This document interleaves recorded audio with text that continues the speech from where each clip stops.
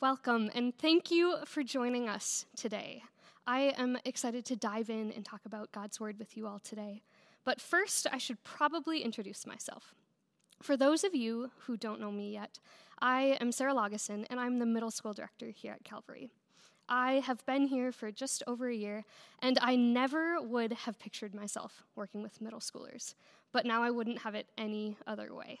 This year has been a blast, and we have amazing students here at Calvary, and I've absolutely loved getting to know them all.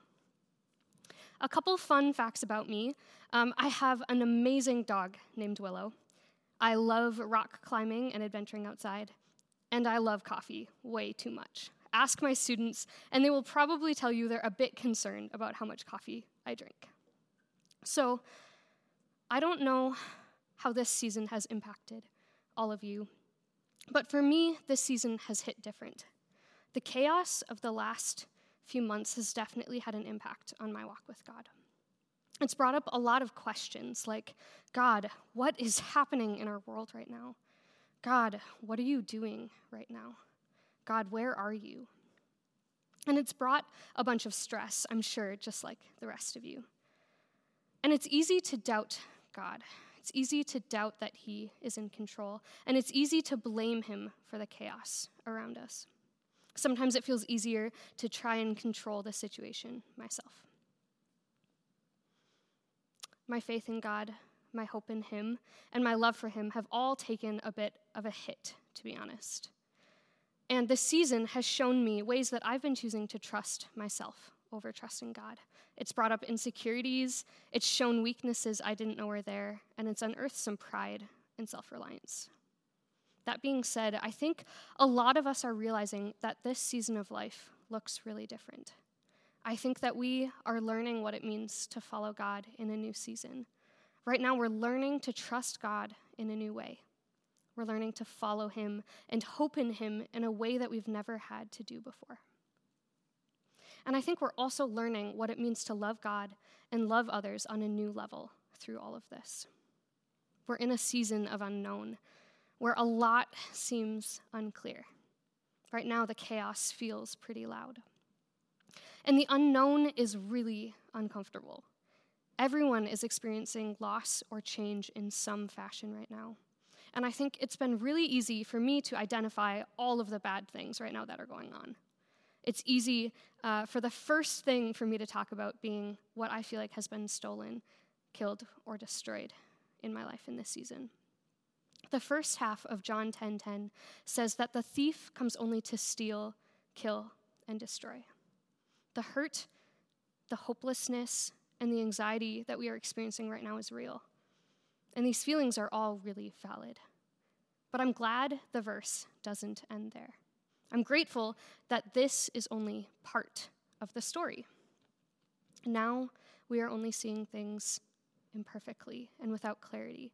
We're only seeing a partial glimpse of the story. The brokenness and the chaos that we see is only a partial view of what is happening in the story that God is writing. I went through a season in high school where I was really struggling with depression. I felt really broken, and I felt like things I used to hold on to couldn't keep me afloat anymore.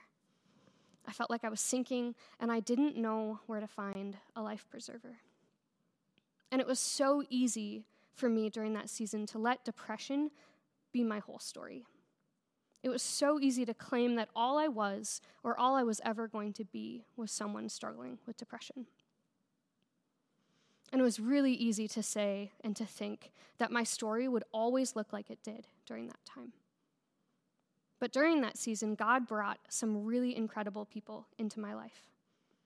I had adults that came alongside me and came around me, and they helped me to see God's love even in the dark season. These adults showed me how loved I was, and they kept reminding me that the darkness doesn't last forever. They pointed me again and again to the incredible love of the Father. And this season of brokenness really showed me the beauty of God's grace. It taught me how dependable and reliable his love is. And it showed me how different my life could be when I knew I was loved by God. It showed me that brokenness is never the end of the story, because our God is a God that brings life out of the darkness. Today, we are going to be talking about how God's love is our certainty in times of unknown. We're going to take a look at 1 Corinthians 13. So feel free to open up your Bible app or to flip in your Bible to 1 Corinthians 13, and we're going to be starting with verse 12. In the meantime, I'm going to give you all a little bit of a context of what is going on in this passage. So, the books of 1st and 2nd Corinthians are letters that were written by the Apostle Paul. And the Apostle Paul was this guy that used to hunt down and persecute Christians. And then he was met by Jesus and spent the rest of his life traveling to share the good news to new places. Now, the city of Corinth, during the time of this letter, was known for being a great city of political power and cultural influence. And the people of Corinth were known for living lives of immorality. Paul enters this city that is famous for its drunkenness and for its sexual immorality. And he goes to Corinth and shares the good news about Jesus. And people start to listen.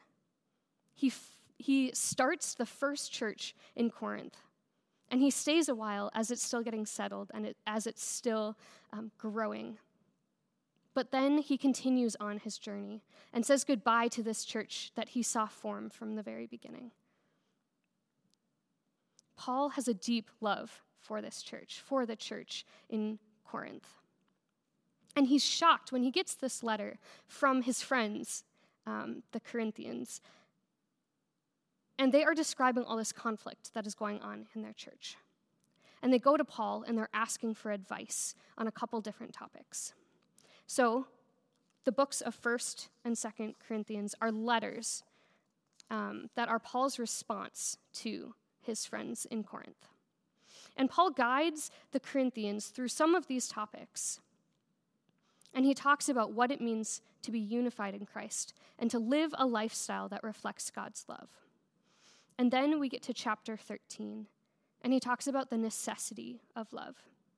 He shows that life without love is empty, and that love is the most important thing. He describes the incredible power that love has. So, through all of this, he's using the idea of love and talking about the importance of love to guide the Corinthian church through these unknowns. So let's go ahead and read. Again, it's 1 Corinthians 13, starting with 12.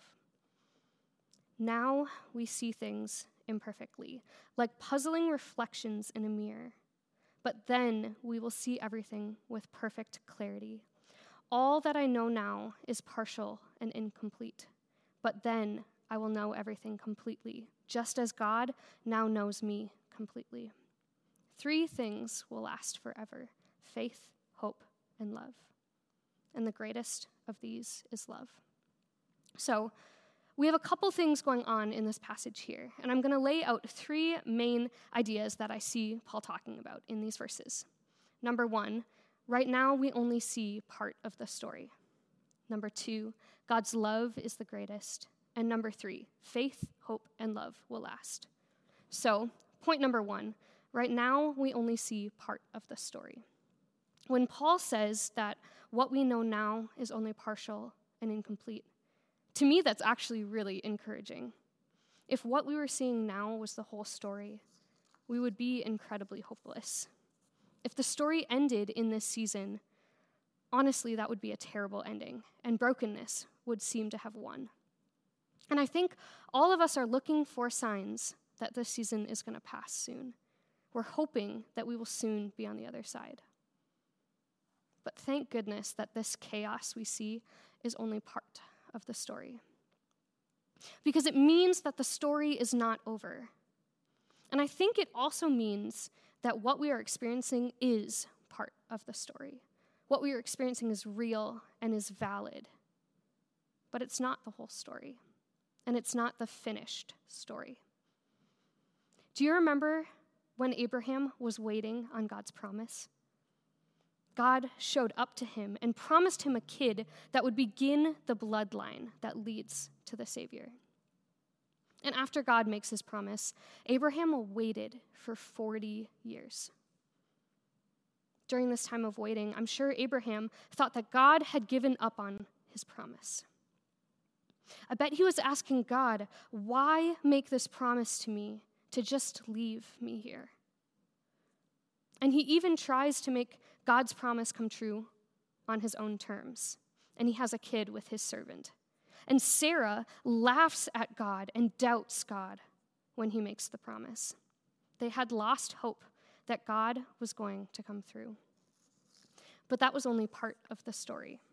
God hadn't finished writing yet. And Abraham was only seeing part of the story. God shows up and gives Abraham the promised kid and was faithful in writing Abraham's story. And remember Moses, who was called by God to go to Pharaoh and demand freedom for God's people?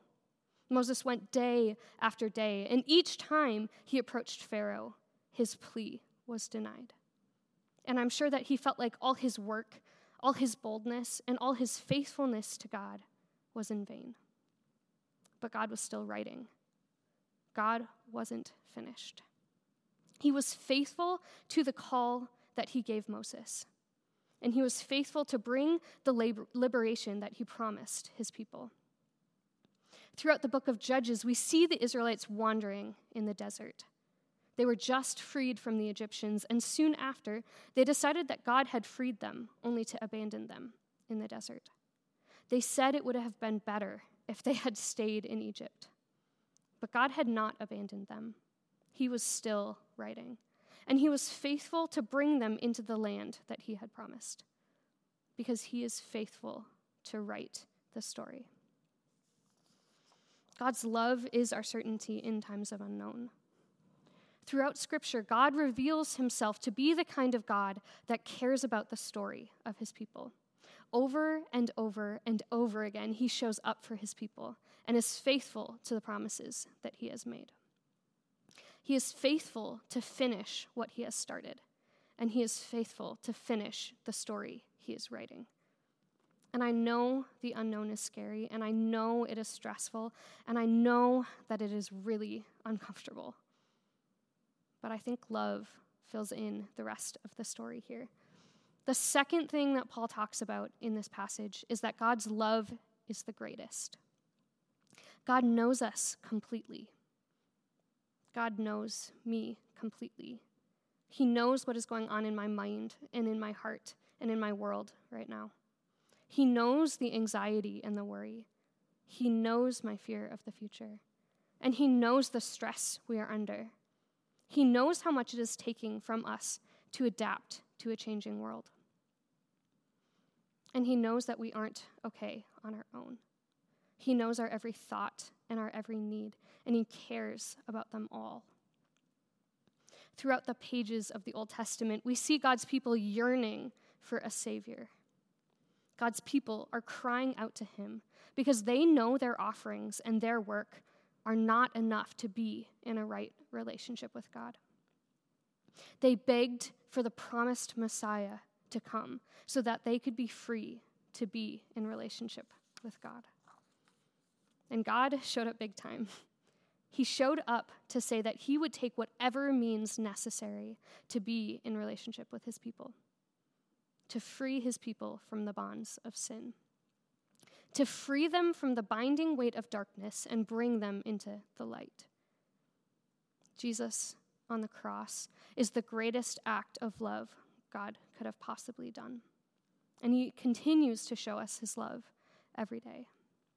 And so even if it feels like nothing is certain, one thing we can know will always be constant is God's love for us. Because God's love is our certainty in times of unknown. 1 Corinthians 13 talks all about love. If you've ever been to a wedding, you've probably heard a message about this chapter. Love is patient. Love is kind. Sound familiar?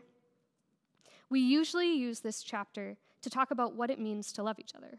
And this is definitely true. I think Paul is definitely encouraging the people in Corinth, the church in Corinth, to love each other better. But I think that this passage also describes the way that our Creator loves his beloved creation.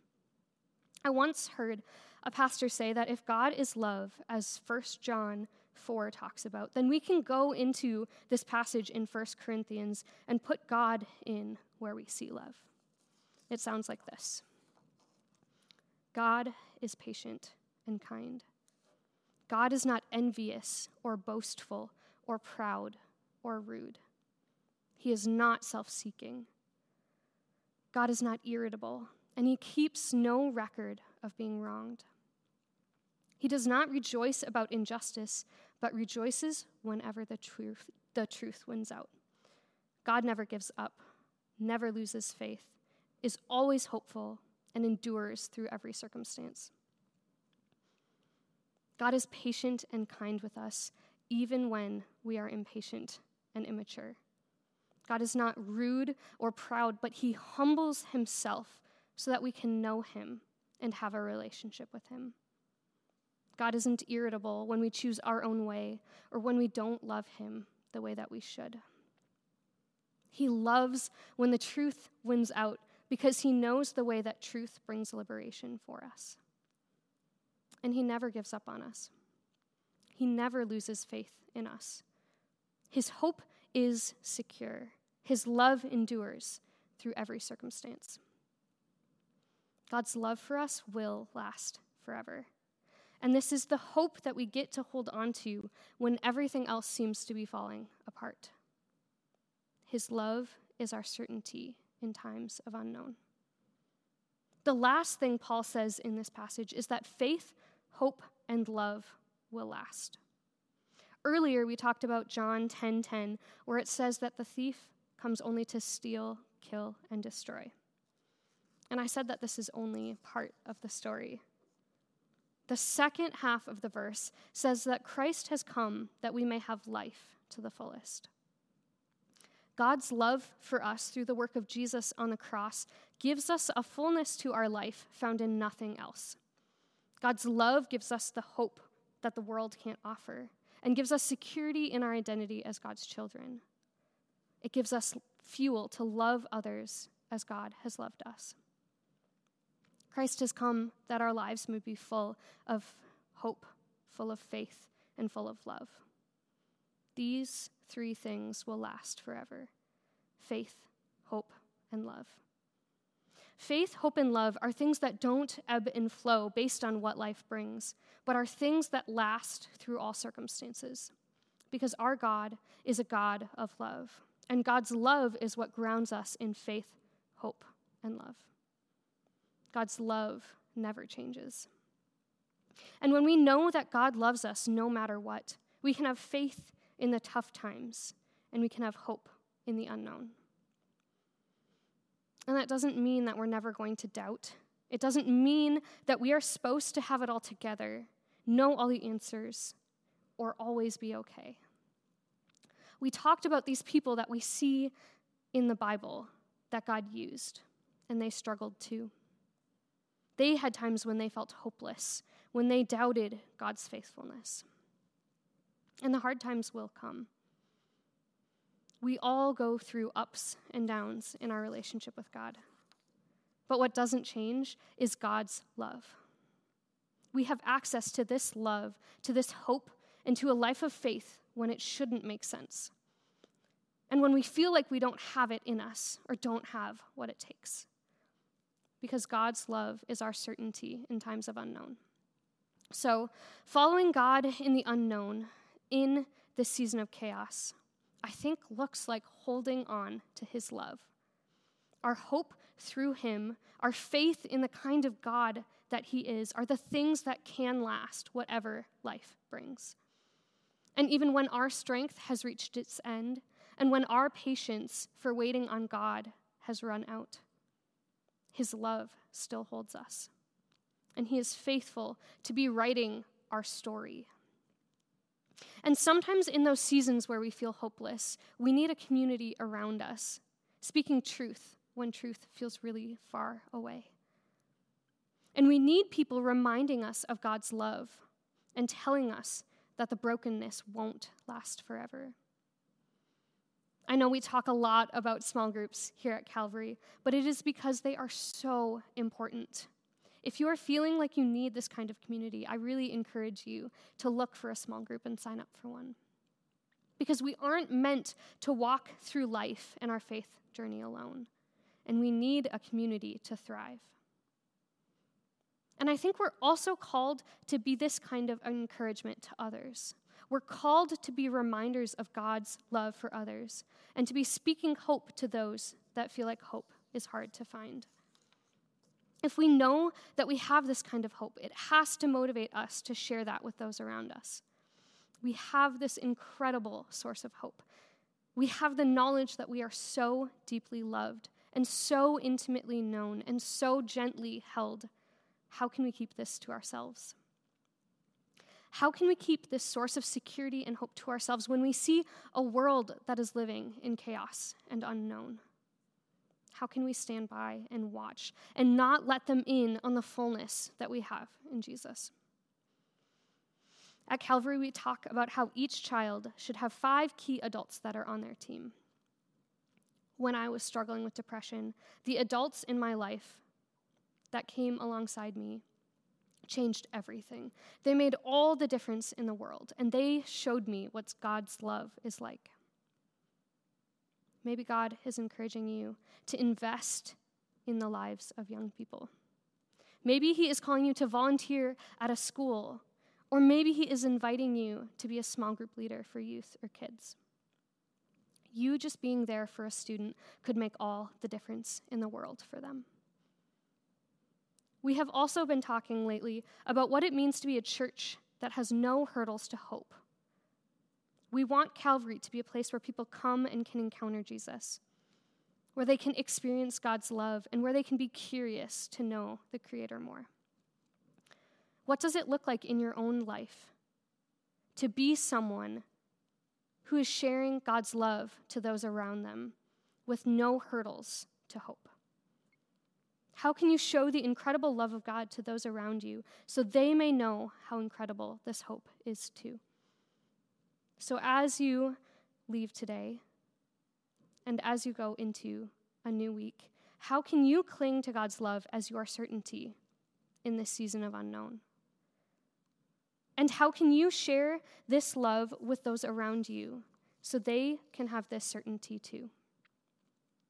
Our story isn't over. We are only seeing part. God's love fills in the rest because God's love is our certainty in times of unknown. Will you pray with me? Father, I thank you for being a God that loves us no matter what, and I thank you that we can have certainty in your love when everything else feels uncertain. And Father, I just thank you that our story isn't over. And I thank you that the brokenness isn't our whole story. I thank you that you are a God that brings life out of the brokenness.